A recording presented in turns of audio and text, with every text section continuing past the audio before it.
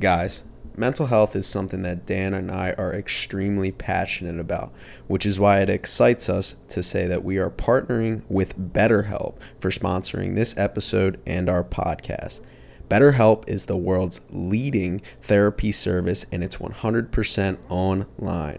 With BetterHelp, you can tap into a network of over 30,000 licensed and experienced therapists who can help you with a wide range of issues. To get started, you just answer a few questions about your needs and preferences in therapy. That way, BetterHelp can match you with the right therapist from their network. Then you can talk to your therapist however you feel comfortable, whether it's via text, chat, phone, or video call. You can message your therapist at any time and schedule live sessions when it's convenient for you. If your therapist isn't the right fit for any reason, you can switch to a new therapist at no additional charge. With BetterHelp, you get the same professional and quality you expect from in-office therapy, but with a therapist who is custom picked for you, more scheduling flexibility, and at a more affordable price. Get 10% off your first month at betterhelp.com/backsidegroundballs. That's BetterHelp, HELP.com/backsidegroundballs.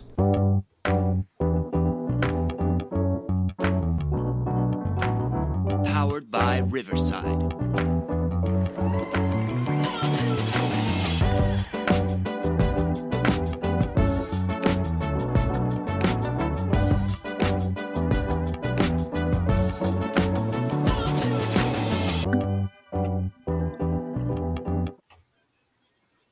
Welcome back to episode 101 of the Backside Groundballs podcast. Super excited to be back here on the pod. My name is Trevor Powers, and I am joined by my co-host, Dan Galati. And Dan, I didn't mention this to you off air, but today's a very special day. One of our loyalist of loyal listeners, one of our only multi-live listener, it's their birthday today. Happy birthday, Brady. Brady turned 1. He's got the let me put down the microphone. He's got a whole get up going on right now. No, he's running away. But Danielle got him a birthday boy, little like hamper around his neck.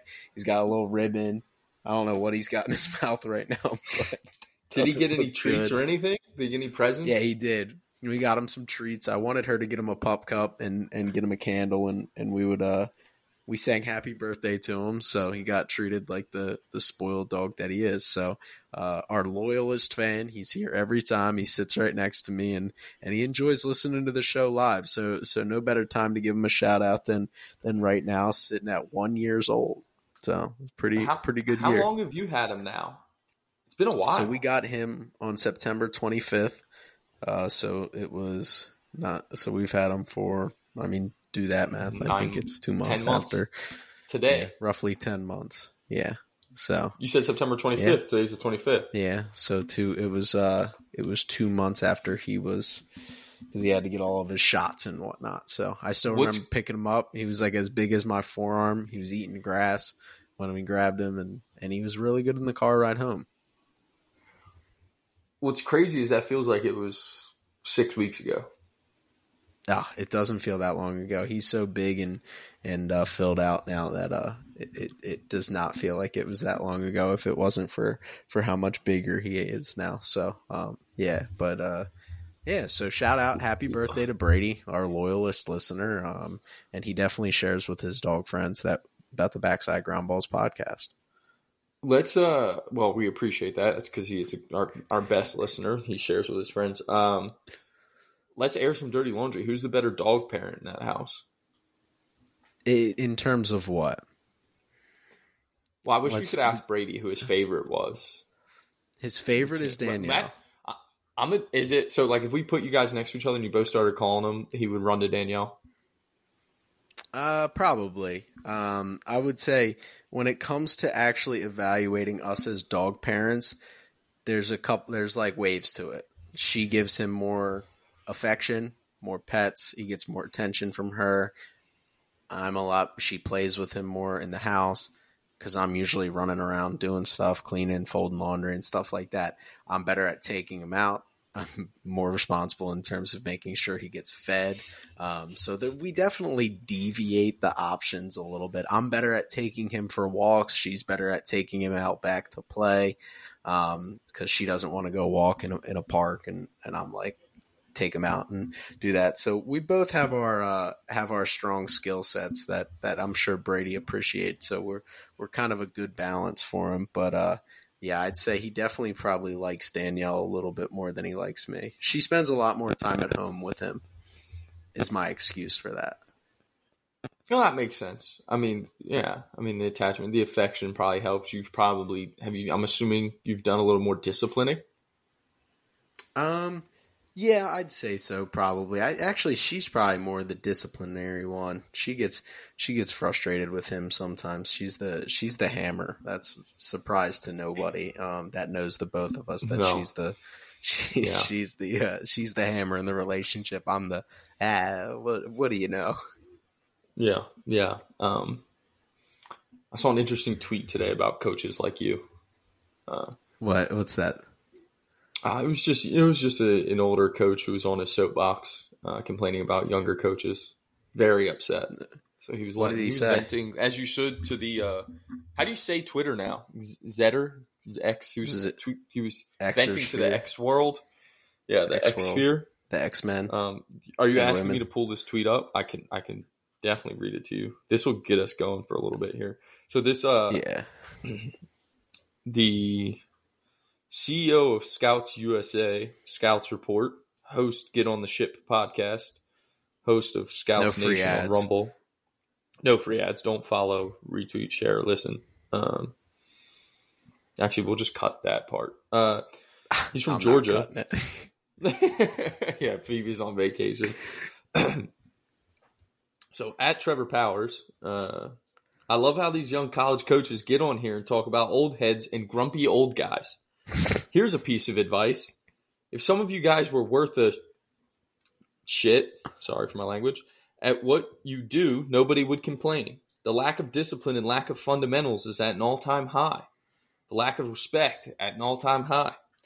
The amount of Bush League bull, at an all-time high. Honky.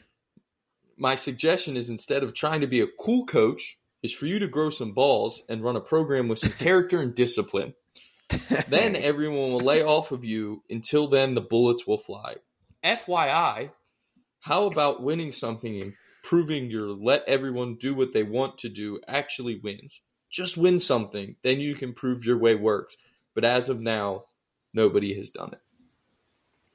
Well, first off, I do feel personally attacked for any of our former players that were, I guess, lucky enough to be graced by my time in coaching. You know that I am the cool guy, or I try to be the cool guy, and there is not a day that we don't have fun. And I don't necessarily say that the fundamentals are ignored, but they're not prioritized. We like to have fun, and I'm lucky enough that I worked with a couple people that keep these guys in line a little bit more than I did, because if it was me running it, the inmates would run the asylum a little bit there.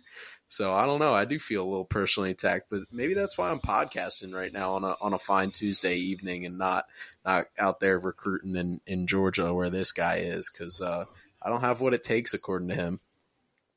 Well, I didn't feel personally attacked because I'm not a young college coach. Yeah, so that's true. I read it, I chuckled, and moved on down my X feed. So that was, yeah. I just thought you might enjoy that. Just a little light reading to start off the episode tonight. Yeah, I mean that is, if anybody reads that, they probably think of me that's been around me. So you're not the only one, I'm sure. So maybe we'll have to get him on the podcast and ask him some questions about why he hates me. I also wouldn't say it would be fair to. I don't think you necessarily fallen under all that. You were a very good coach. I appreciate that. I don't think you let anything fly. I'm not quite sure. Yeah. His gripe and my gripe with baseball are completely different. I think that he's right that some of the fundamentals are at an all-time. I don't know if it's. I mean, I guess you can always point to coaching, but I point more towards individualized it's player the younger development. people only. They're still like, you're still a part of the game. If he's still coaching, so aren't you a part of the problem too? I blame like travel ball. If you really want me to dig in, I blame travel ball for a lot of things. Yeah, I do think it's more of the individualized development that everybody prioritizes.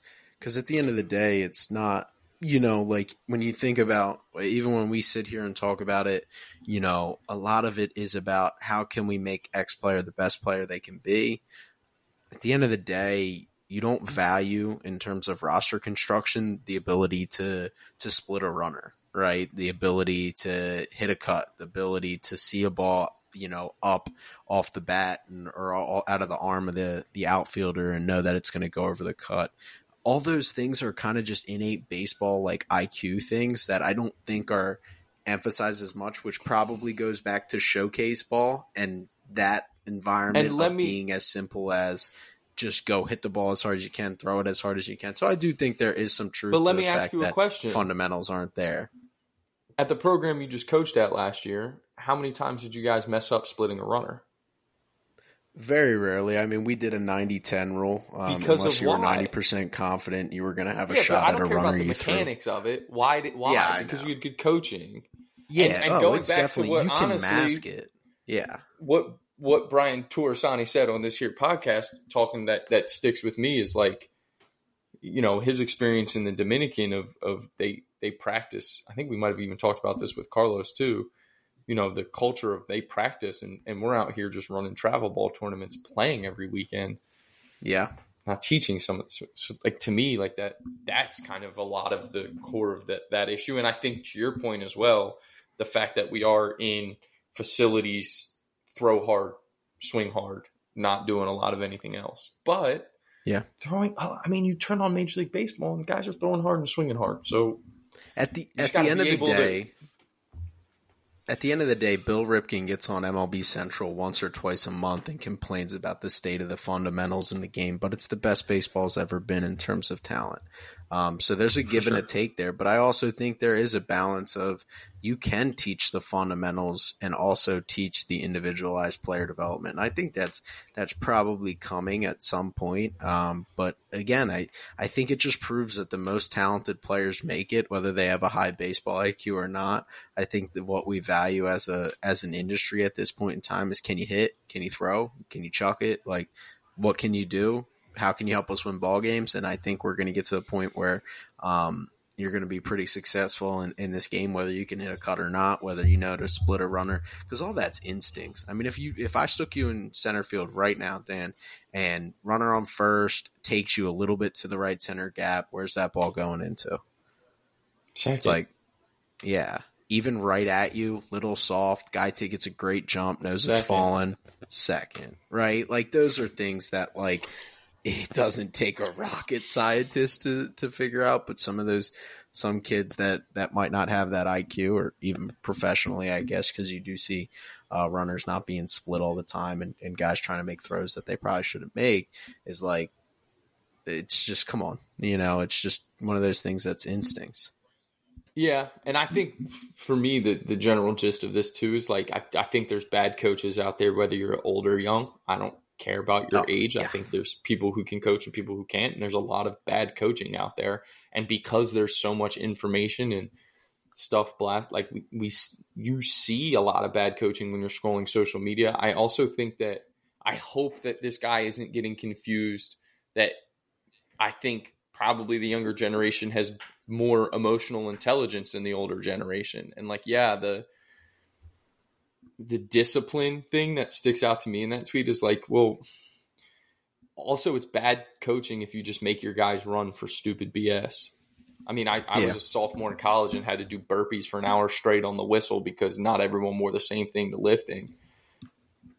I had rotator cuff surgery a couple months later, senior tore his calf. Like, what do you think that leads back to? Probably the fact that we did burpees for an hour straight one morning because of punishment from a strength and conditioning coach. Like that's discipline, but that's stupid at the same time. So, I mean, I think there's a difference.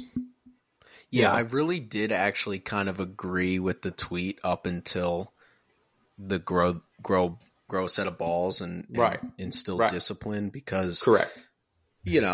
discipline is a very interesting thing to talk about, and it's what a lot of old people. But I do believe, like, the amount of things I've learned about hitting, from A-Rod, from Jeff Fry, from guys that I definitely guys that I definitely disagree with on the surface level of the things they try to accomplish with the platforms that they do have. The amount of things I've learned by staying open-minded and not just saying, well, at the end of the day, why did these guys have success? And I'm not even going to give them the light of day to say their name again, especially that one in the middle that I sandwiched there.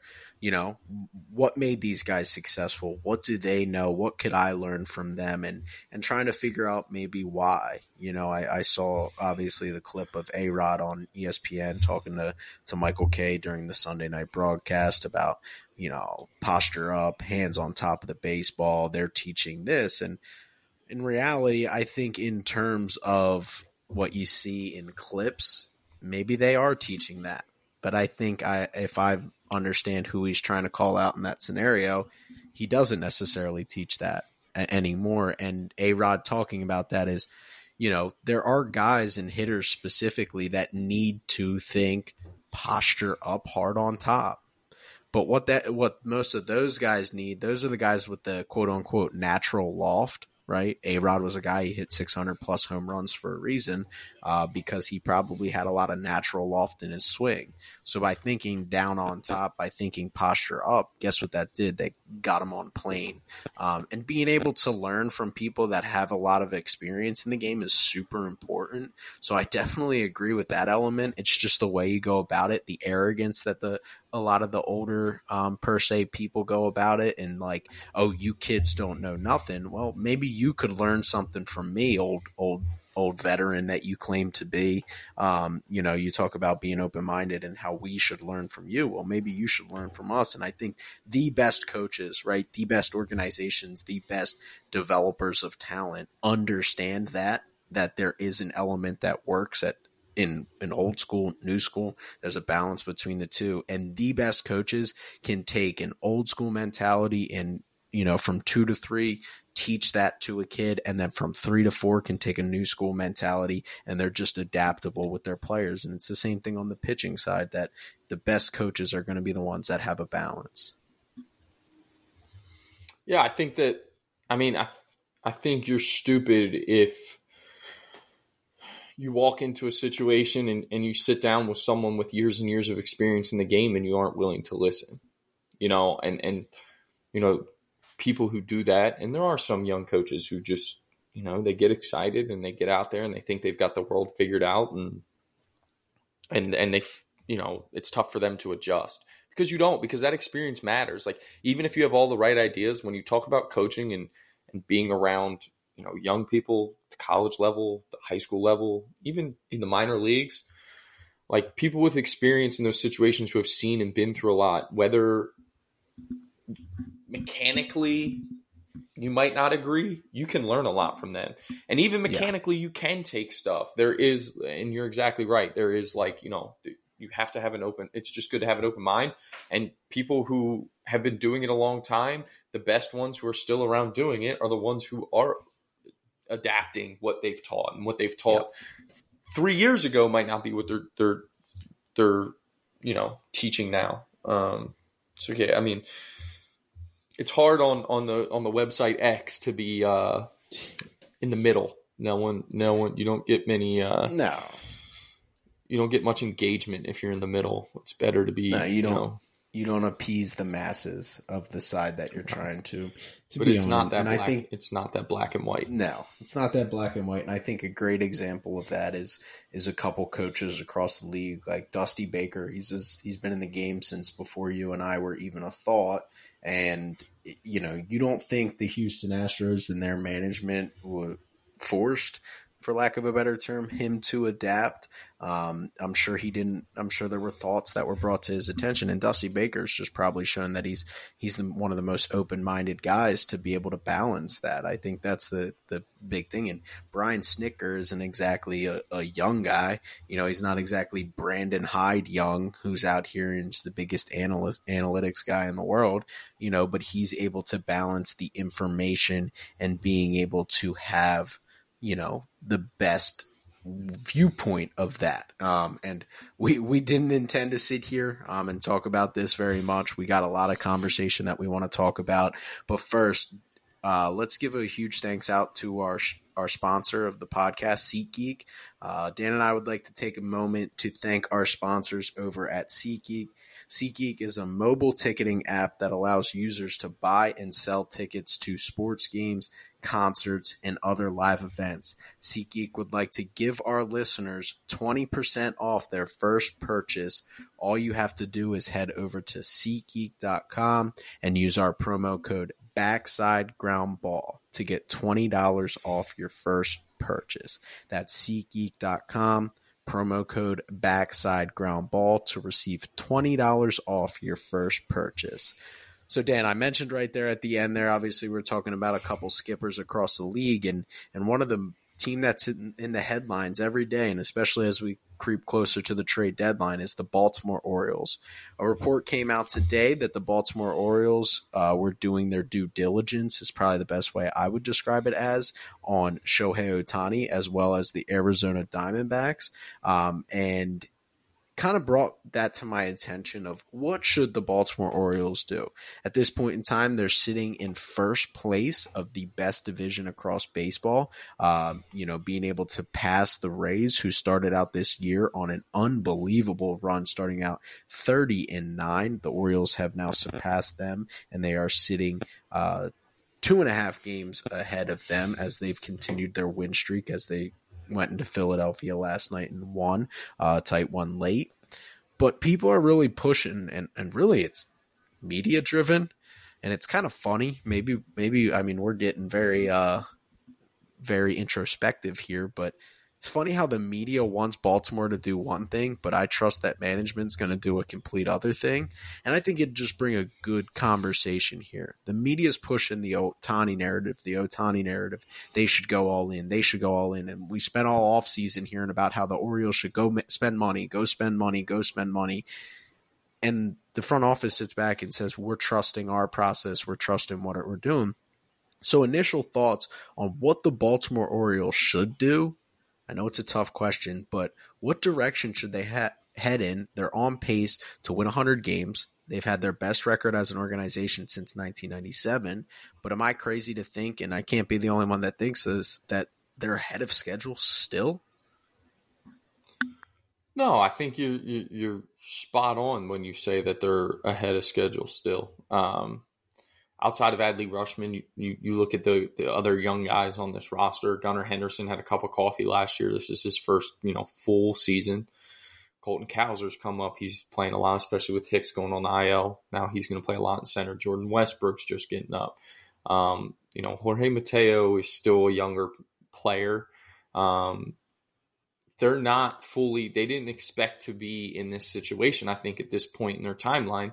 They are really ahead of schedule. They are probably only by a year or two, but they're still ahead of schedule in being this good. I mean, they have the second best record in baseball. I think when you look at their pitching staff and, what pitcher did they really – like their biggest free agent starting pitcher they went and got was Kyle Gibson. That shows you that they weren't ready to compete. They didn't think they were going to be ready to compete in this situation. But they're now operating how I think they should be. Doing their due diligence on Shohei Ohtani is exactly what you're supposed to do when you're in the position they're in. Do your due diligence on all the best players at the top of the market. See how it fits. I'd be shocked if they went and got him. I'd be shocked if the Angels traded him. The Angels are 4.5 out, I think, right? 4.5 out of a wild card spot. They're still very much in it in the American League. So I've been saying this for a couple weeks now. I don't think he's going to get moved. I don't see the Angels pulling that trigger because I think the Angels front office is split on what they should do. And I don't think they're going to be able to come to a consensus here in a week. But you never know. But I think the Orioles should be doing their due diligence on all the top guys on the market. They should be doing their due diligence on all the top pitching guys on the market. Because personally, for me, what I think they need to do is upgrade the pitching staff. Not even just from a talent perspective. I mean, yes, the talent is there.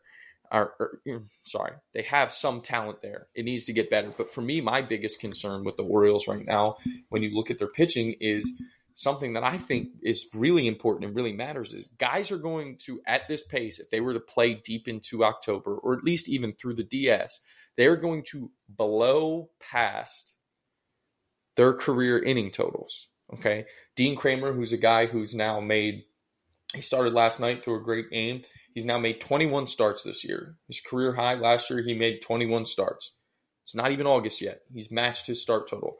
He's 9 2/3 innings away from his career total in Major League Baseball. That's 2 starts. That's 2 starts from now. So we'll be in August when he gets there. That means he has a whole 2 months left of the regular season where he's pitching and setting new career highs in innings. That matters. That is tough for a pitcher. You see it all the time. If you're setting career innings limits and you're doing it as you get to October, late in September, that's one thing. Doing it with 2 full months of regular season left and then postseason, that's a major concern for me. Kyle Bradish is another guy who's in a similar situation. 117 2/3 last year. That's his career high. 97 1/3 this year. He's only 20 innings away. Then let's go to their 2 most important arms potentially that are on the roster right now. And the reason that they have gotten to this point, a big reason is Felix Bautista and Yennier Cano. Felix Bautista's career high in innings, 65 2/3. He's at 49 innings. Yennier Cano, his career high in innings, last year he threw 18 innings. 18. He's thrown 48 2/3. So that means he's going to continue to just add on to those numbers and those big league numbers. And that the fatigue there is my biggest concern. They need to go get guys, and why I don't think they should shop in the Ohtani market is because one guy I don't think is what's going to help them last. They need 1 or 2 starting pitchers, a guy that they can plug in, and Dylan Cease comes to mind, maybe a back-end guy as well, and maybe 1 or 2 relievers. So for me, shopping in the Ohtani market, although it's great and it's awesome to dream, and boy, would that be fun. You add an MVP caliber bat, and we've talked about it over and over, and a guy at the top of your rotation all in one player just doesn't seem like the wise thing to do if you're the Orioles, if you're serious about winning the World Series this year. Well, not even if you're serious about winning the World Series. It's just serious about building a consistent contender, right? Like you mentioned all the reasons why, and I agree with you that I don't think Shohei Ohtani is the difference for this team of whether I believe in them as a World Series contender or not.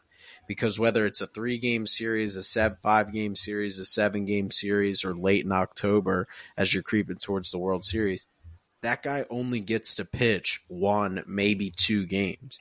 You're still having to send out either inexperienced, talented players like Grayson Rodriguez or underwhelming but solidly performing players like the rest of their staff is rolled out of.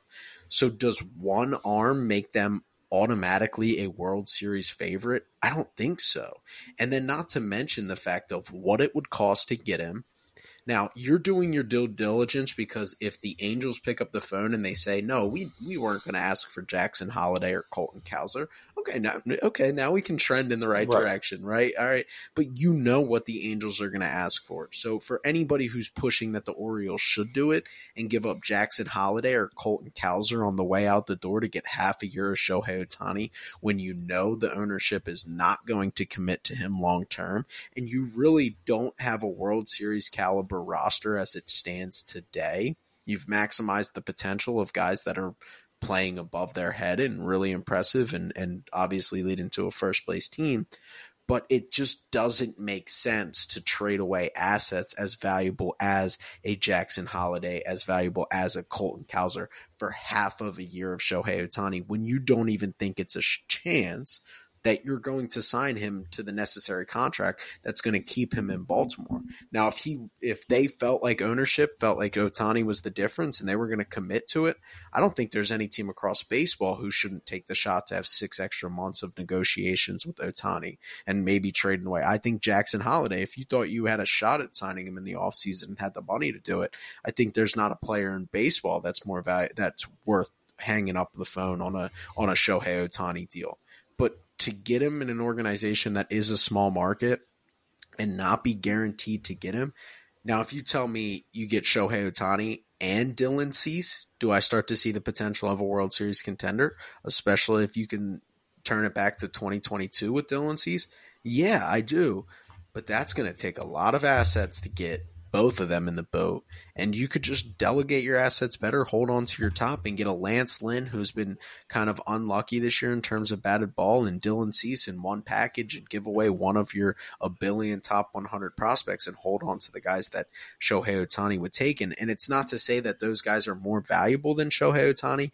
It's just the long-term health of your organization. This team is still ahead of schedule as much as we want to push this narrative that they should be all in and they should be doing these aggressive moves. I think they should be aggressive, but I don't think aggressive enough to mortgage your future and put that at risk by trading away your future, right? Jackson Holiday was picked number 1. He's already in Double-A. He's 19 years old. He's literally turning himself into the next Juan Soto, Wander Franco level prospect, and you're going to move him for half a year of Shohei Ohtani just because you think on a whim that you might be a World Series hopeful. I mean, at the end of the day, I still, even as they continue to win games, I mean, I would be sitting here if they won the World Series, I'd probably still be talking about how I don't think they're deep enough on the mound to win as it stands right now, and they would just have to prove me wrong all the way to a celebration in Camden Yards. Yeah, no, they're not. I don't think they're deep enough. I think they and the regular season is so different than the postseason. We've seen it now proven, especially just the way the game's become for whatever reason. Just the last several years of the teams that have won or even made it to the World Series, whether it's the Phillies, the Braves, the Nationals, those are the 3 biggest examples of like, just get in and anything can happen. And that being good in that 162 is important. But then having the right team build, it's almost like it is 2 different seasons, because it's almost like roster construction can almost be separate from the 2. If you have a team just good enough to get in, but really good in short series where you just need a couple big bats in the lineup and a couple of horses at the front of the rotation and 1 or 2 guys really, when you look at how much teams shorten their bullpen at the back end, you can get there. And that's where the Orioles, for me, in the starting pitching, they don't have those guys on the mound right now to do that. And then my concern with the back end guys is they have the 2 back end guys that can shut anyone down. Are they going to be dead tired by the time October rolls around? Get them some help. And I just think mortgaging the lineup that you're potentially building, right? The best team in baseball right now is built essentially on really savvy trades where they fleece the Oakland Athletics of their best players and a bunch of homegrown guys, right? When you talk about Acuna and Albies and Austin Riley and Michael Harris and you know, then you add in the fact that they took Matt Olson and Sean Murphy, the 2 best A's players, and gave up nothing for them and put them in their team. Like, the Orioles are building towards that right now. When you talk about Adley and Colton Cowser and Jackson Holiday and Gunnar Henderson and Jordan Westburg and Heston Kierstead and Connor Norby, Colby Mayo, like, that's right there could be a lineup that you could have under team control, especially because of the way contracts work in Major League Baseball, where those guys don't hit free agency for 6 years, and then if you really follow what Alex Anthopoulos and the Braves are doing, you then lock them up for 7 on cheaper deals before they can get to the $200 million price tag that these guys get to, $300 million that these guys get to when they've proven themselves year over year at the big league level. Now you've built yourself something sustainable. So I wouldn't go mortgaging that to chase the 1. And that's kind of the conversation that you and I have a lot in the offseason of, is the 1 World Series worth, like, would you rather have the 1 World Series and then be forever, or would you rather be sustainable year over year with a shot every year? Because, again, just the way my brain works, get in every year and the ball breaks your way one time, 1 year, and you get your World Series, right? Think about the Astros. The Nationals Nationals. are The Nationals who went on that run where they were in there every single year. And then there you go, right? Trent Grisham misplays the ball, and next thing you know, they're going on the run. Sprinkler. Right? Or the Astros who have now consistently been in it, and they've won 2, but they're in it every year. They didn't mortgage for just one of those. You know, and the Astros are a little bit of a different machine just because they always can trade for the big guy at the deadline and still re-up their farm system. But for me, it's just like if I'm sitting here and I'm an Orioles fan, and I actually had this conversation today with an Orioles fan who's a loyal listener via text message. It was like, this will probably be the most fun year you'll have as an Orioles fan, so really soak it up because the expectations now are going to be there and it's going to be less fun. But enjoy this. Enjoy the fact that you are starting to see this team come into their own. And from here on out, if things continue the direction it looks like, this is going to be a team that's in it every single year with a chance to win it. So why go trade 2, 3, 4 of these guys to get the half a year? To me, the juice isn't worth the squeeze there, because then what happens if you run into the Astros in the CS and Javier and Framber go bonkers on you? Or even in the DS, you don't know how it's going to shake out. You know what I mean? That crazy thought here. Yeah, healthy Yankees rotation. And they just Aaron Judge, and with that rotation, Cole, Aaron Judge goes bonkers. Judge shoves it, boom, done. Season over, and you just traded assets. And that's the big thing too. Is I want to go back to the sustainability versus the flash in a pan World Series kind of contenders. And I mean, look at the Kansas City Royals. Flags fly forever, right? And not to even kick them while they're down. I'm just trying to think about one organization that had the high highs, and it was just whoop, and they're kind of still down in that area. But immediately, you even think about it, that one is not guaranteed. As much as we want to sit here and talk about how the best teams, oh, they're going to win a World Series. We say that in so much in passing, right? Oh, they get Ohtani, they're going to win the World Series. The Braves could get Ohtani, and they could still not win the World Series and then lose him in free agency, right? Like 100% is a realistic possibility that even the best team, the most talented, the deepest teams, they don't always win in baseball. So you mortgage your future, you go for the one, you end up losing that guy in free agency, and then you turn around and you don't build a consistent contender. Whereas on the opposite end of that, right, Mike Rizzo used to get the world of flack because every year he'd be like, my job is to build a 90-win team, and then add for potential playoff run in the deadline, and then just hope the cards fall in place. People would just be like, well, why aren't you building a playoff contender team? Why aren't you building a team that can win in the playoffs? Why don't you build a team that does this in the playoffs, does that in the playoffs? There is no one way to win in the playoffs. It's just a matter of a fact. Like, no one way. Deep bullpen doesn't win. It wins one year, it doesn't win. The Nationals basically stuck Patrick Corbin out, hung his career on the rafters, and then left it out there in Houston when rolling him out of the pen, right? You can do those things. You can bring Steven Strasburg out of the pen and hang his career up in the rafters too. Like, there's flexibility you can do there if you don't have a bullpen. And then you look at the Astros last year, and it's like bulletproof bullpen, like no holes, no easy hits, like no easy innings for opposition, and they can make a run at it. And then you have lineups that don't strike out, the Kansas City Royals back in the day. And then you have lineups that do strike out and hit for a ton of power and do all these things. There is no one way to win in the World Series. And if anything, you should err on the side of let's build a consistent contender as best as we can, utilize our assets as best as we can, and try to build the most successful team as many times as we can and not mortgage anything just for 1 year. If Ohtani had a year and a half of control, I'd completely agree for it. I think that if Soto was a legit possibility, I think he makes more sense, right? We talk about that with the Tampa Bay Rays. 2 playoff runs instead of 1 is a huge deal. That matters a ton. But just getting them for 1 just doesn't make sense for the Baltimore Orioles as it stands right now. No, and I think that for me, and look at the Padres, right? They did mortgage, and they built this roster that was just – it's full of stars, and they've mortgaged a lot of their farm system, and they had the 1 year and they didn't win in the CS, and now this year they're fighting for their lives. And you look at a team like the Phillies, who again, they're fighting to get into the playoffs right now, and they've continued to spend big in the free agency market, and it's not guaranteed. But then turn and look at the Dodgers, who are there every year, and they get flack too for they only have the one World Series. Yeah, but they have a chance to win it every year. And if one or two things go their way, look, they're going to get in again this year. They're going to probably win that division again this year. They have the second best record.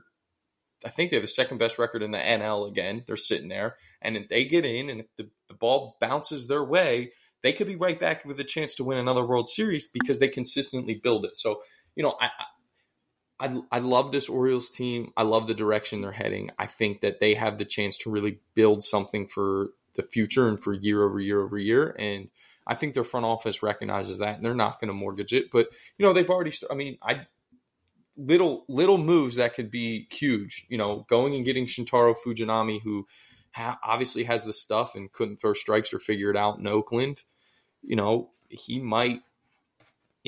He comes to Baltimore, he starts throwing strikes with that stuff. That's He's been really good recently. That bullpen. Yeah. Yeah. So, that's the type of moves they need to make. Dylan Cease is the guy for me that if I'm the Orioles, if you can go get a Dylan Cease, that's a really smart move. That's a guy you can give the ball to every fifth day who has Cy Young potential stuff. I know he hasn't had a great year, but he has the potential to do that. I even love a Lance Lynn as well. I think a Lance Lynn, a guy who has not performed very well this year, and being able to kind of get him in your system and be able to potentially get something to click for him, give him some meaningful starts for a guy who's on the back end of his career. Just give him an opportunity to take the ball with meaning, with a sold out crowd, with everything that matters. I think Lance Lynn would be a huge get for them, but obviously we're going to have plenty of time. We're going to do a couple trade deadline episodes, and we're going to have a lot more clarity on what Mike Elias is planning on doing. So, we do want to get into a little bit of just some rapid fire stuff really to close out, and we'll have some conversation points, but we'll go more in depth about some moves. But before we get into that, we want to take this time to thank our sponsors over at Routine Baseball. Routine Baseball offers authentic baseball apparel such as t-shirts, shorts, hoodies, and hats. Their products make the perfect gift for any baseball fan. Routine Baseball wants to give our listeners 10% off their order. Just head over to routine.com/backsidegroundball to receive 10% off your order today. So Dan, we're going to do a little bit of buy or sell, and we're going to talk about the team here specifically. I'll give you a little bit of details about the team, and I want you to tell me if you think they should buy or sell. If I disagree, I'll make sure to let you know. And then we're going to get into rapid fire. This is going to be serious rapid fire, so not a ton of information. No destinations, nothing specific, just trade or no trade. So you ready to get into this? Yep. Awesome. So we'll start with buy or sell. Should the New York Yankees, sitting at 53-47, they're 9 games back of the Baltimore Orioles and 2.5 back of a wild card, should they buy or should they sell? Yeah, we did this a couple weeks ago, and you kind of changed my mind, I think, through that discussion. I think the Yankees need to buy. I think that if you get Aaron Judge back and you get Garrett Cole and you get some of these other arms that they have in that rotation, Carlos Rodon, and we don't know what Luis Severino is ever going to be, but if you get any of those guys back on the mound and pitching, they can be dangerous. Go get yourself maybe another starter, but definitely some offensive help, specifically in left field. So I would say the Yankees need to buy. 2.5 games is nothing. They can do that in a week and be right in the playoff situation. So I'm going to say they're definitely a buy for me. Yeah, I'm with you there. I've been banging the drum that I think this is the best chance they have at a World Series just because of their pitching staff. I don't know if I believe that as much as I did in February and March. Obviously, the pitching staff hasn't been healthy.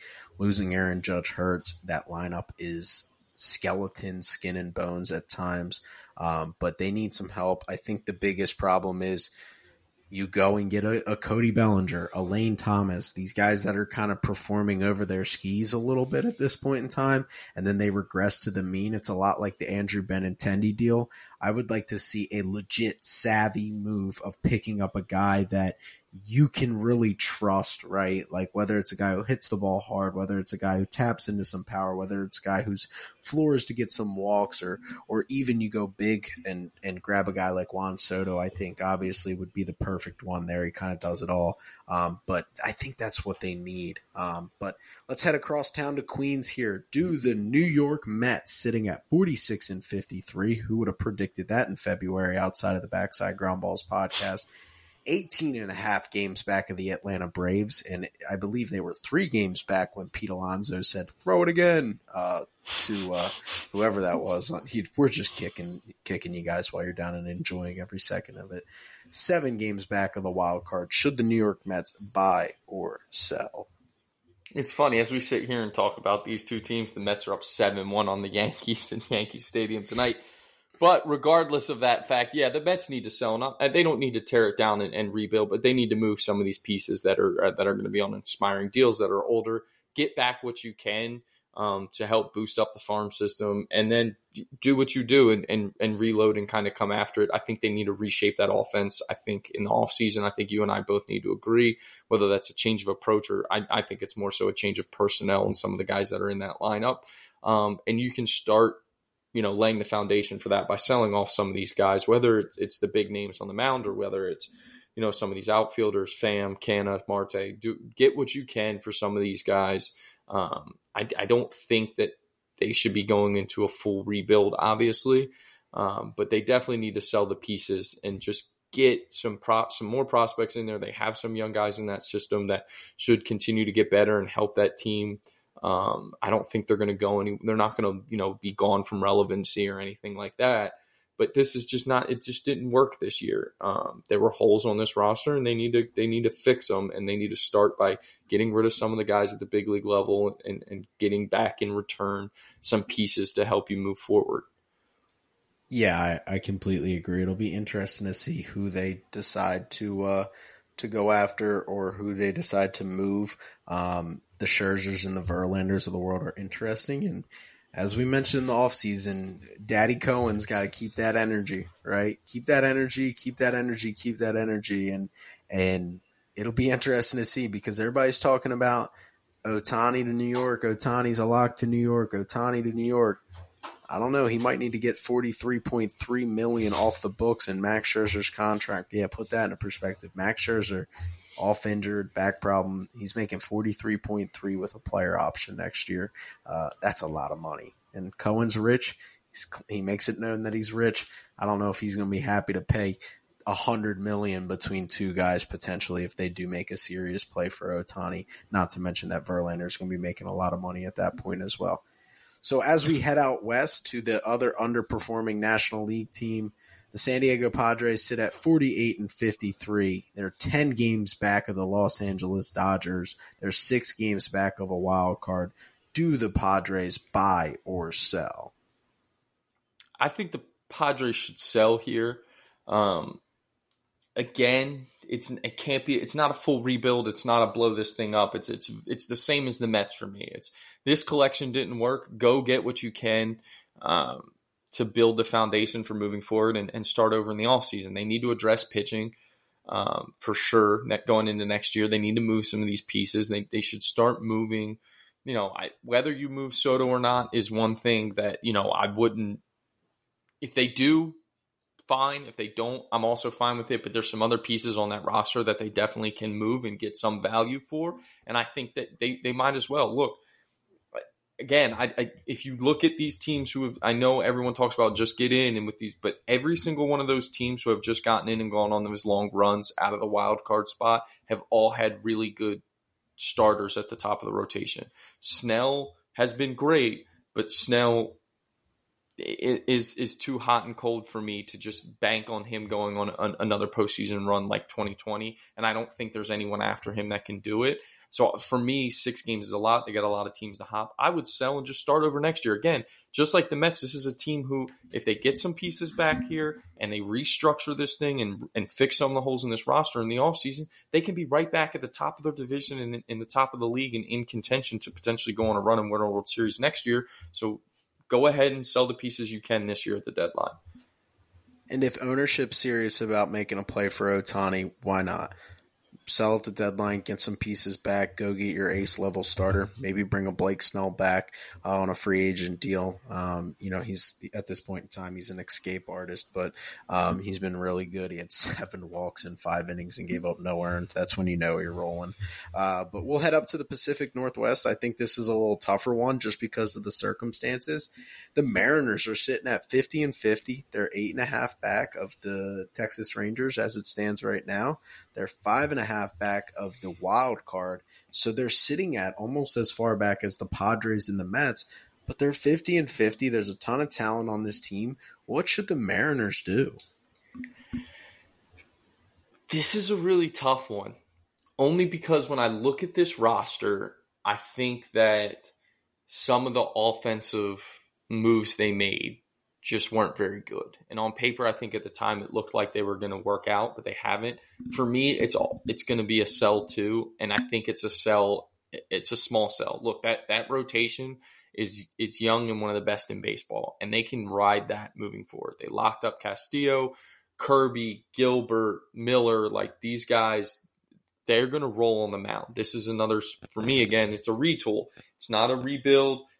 It's a get back and go. But move Teoscar Hernandez. He's off the books anyway. Get some guys back for him. I don't think anyone's going to take him, but they need to move on from Colton Wong after this year. They need to figure out something at second base. I think if it was a different year, if they were sitting at 50 and 5.5 back, I would say go ahead and buy. I just like the position and kind of the rosters of some of these other teams. And I don't know if I'm the Mariners, if this is the year where I go ahead and sell out to get in. Good old-fashioned buy-sell. I think you buy controllable assets if you can. If nobody comes up that's controllable, you can sell off your rentals. Yeah, definitely. But I think the Cincinnati Reds are in a similar spot. If you can get 2.5 years of a really solid player that you believe in, go get him. Like a Dylan Carlson, that wouldn't hurt. I know he doesn't play the positions that they're looking for. So another team right now that's kind of in limbo is the Chicago Cubs. The Chicago Cubs sit at 48-51. They're 7 games back of the Milwaukee Brewers, and they're 5 games back of a wild card. Should the Chicago Cubs buy or sell? This is getting redundant for me. I'm sorry. Sell. They need to sell. Move Cody Bellinger, move Marcus Stroman. These guys are coming off. It's tough. They're in one of these situations that some other teams are where it's like they invested in some guys that they expected to have big years and they've severely underperformed. Ian Happ, who I love, they give him that 3-year extension. He hasn't been good. He's specifically been really bad right-handed. Seiya Suzuki, who last year looked like he was going to be a really good player. He's really underperformed this year. Nico Horner's kind of been up and down and he struggled a little bit. I think the Cubs are getting close again to having a roster that you like. And I think this is exactly what, when we previewed this team at the beginning of the year, you and I kind of saw for them. They were going to show flashes of being good. They were starting to take the steps to be a contender. They're not there yet. Move the pieces that are coming off the books and continue to retool and move for the future. I think they're close. They're really, really close. I would even consider moving a guy like Kyle Hendricks. Yeah, I mean, I'm surprised. I was just intrigued, but Seiya Suzuki crushes baseballs. He's 89th percentile in average exit velocity, 95th in max, 87th in hard hit. Just barrel percentage is a little low. So, if he could tap into some more power. Because I remember coming into the season thinking that maximize Cody Bellinger. That's all I'm going to say. You can sign him in the offseason if he really likes being in Chicago. And Stroman's been pretty outspoken about the same things. Now, so we'll head back east here. The Boston Red Sox sit at 53-47. They're in the exact same spot as the New York Yankees with a lot less expectations coming into the year. They're 9 games back of the Baltimore Orioles, tied for last place with the Yankees, but sitting at 2.5 back. Alex Cora always seems to have the boys going, playing good baseball. Should the Red Sox buy or sell? Well, they sold Kike Hernandez today back to the Dodgers, which was an interesting move. Get Kike back to, I guess, a place he's comfortable. He really hasn't had a good year. But I guess I'm going to take the cop-out answer that you just took with the Mariners. This is a buy-sell for me. Like the 2.5 out, the Red Sox, that's a week, right? That's a good week, and they're right in it. I think if you can get a controllable starting pitcher, if you can get maybe another bat that's athletic, but I've done a lot of bashing of the Red Sox, but I'm starting to see here what they're building. Jarren Duran has been excellent for them lately. I really like him. I think he's going to be a really good player. Masataka Yoshida's a good player. Devers now they've got locked up. The Alberto Mondesi move wasn't a bad one. The fact that he's not going to step on the year for them is kind of a blow. But for me, this is a buy-sell. Sell off some of the expiring deals that if you can, get some of the money off your books. And I think if you can get some controllable assets, big league level guys, yeah, and they could get in, they could make a run at this thing. They're not far off. I'd like this roster sitting here at the end of July than I did, a lot more than I did when we were in spring training. I'm with you, and I mean they're a healthy Chris Sale away from being a legit contender, and I don't think that's a talent thing. I think they've just played over their skis, and the roster's starting to take shape. And if they can get a healthy Chris Sale, there's no reason I don't think that they would be competing. That could be their deadline acquisition. Is the way he looked before he went down. It's not hopeful, and that's cliche. You can tell I'm in the GM chair right now by saying, Aaron Judge is a great trade deadline acquisition. You can already hear Brian Cashman saying it right now. And last but not least, the team that everybody wants to talk about, the Los Angeles Angels. Surprisingly to most, they stood at 51-49. They're 7.5 back of the Texas Rangers, 4.5 back of the wild card. Obviously, they would have to lead both the Yankees and the Red Sox that we've already talked about. And I want to throw in the caveat here, and I think this is very important. They haven't had Mike Trout for a while. Doesn't seem like they're going to have him very much the rest of the way. He might be able to come back and be healthy down the stretch. Anthony Rendon, which that contract looks bad. He seems to be out for a long stretch. Those are things that I think need to be taken into consideration when you look at this 51-49 and where they sit in the standings, and also on top of who they are behind in those standings. This is a really tough one for me. Buy. I think they need to buy. I think they need to dig their heels in here. I think they need to go out and they need to continue to do whatever they can to get into the playoffs. And, you've made this point several times, and you just kind of set it up there again by saying what you were saying without Trout, the Rendon thing. It's not like they haven't tried, and they've continued to try and build a winner. This team's a lot better than they were last year. I think we just continue to look at the standings, if they're in it, if they're out of it, and that's what we go off of. This team is so much better than they were last year. The pitching is way better than they were last year. They actually have a chance to be good. If they got another starter and maybe a bat, and honestly, I don't hate their lineup as it is right now. If you added Mike Trout to it, it would be massive, obviously. Who knows how long he's going to be out with the hamate thing. But, I mean, the way Mickey Moniak's playing, I like Zach Neto. Shohei is obviously there. Keep him there. Hunter Renfroe does one thing well, and he can continue to do it well. For me, I don't want them to pack it in this year. Don't go sell it all off. I think they should buy. I think they should try and go for it. They can make up these 4.5 games. They're going to need some luck. They're going to need some help. I want to see them go do it, though. This might be the last time we get to see Shohei out there. So I want them to get back in the playoffs. And I think Trout would be healthy by the playoffs. Get him back there. Let's see what can happen, because I don't think they have the pitching to go on a run. But if Trout and Ohtani are in the postseason and they get hot, the Angels can beat anybody. Yeah. I think they should sell, but only because I just think the future outlook of the organization's grim. I think they're very Miami Marlins with Giancarlo, Yelich, and Ozuna and all those guys, JT, where you sit there and you go, man, all these guys played for one team. That team must have been really good, and they just never were, right? It just never worked. It was always missing one or two starters, always missing one or two bats. And the Angels, I'm with you. I want them to compete. I want them to contend.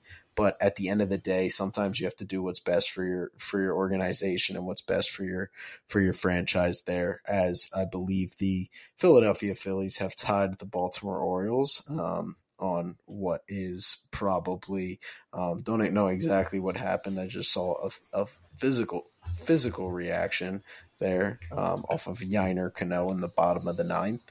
But Dan, before we get out of here, let's go into some rapid fire. Trade or no trade. And this is brought to you by our friends over at BetterHelp. BetterHelp is a great source for maintaining your mental health, and finding the right mental health service can be extremely difficult. BetterHelp provides an easier way to get professional help. BetterHelp connects you with a therapist custom picked for you and has flexible scheduling, all at a more affordable price and from the comfort of your own home.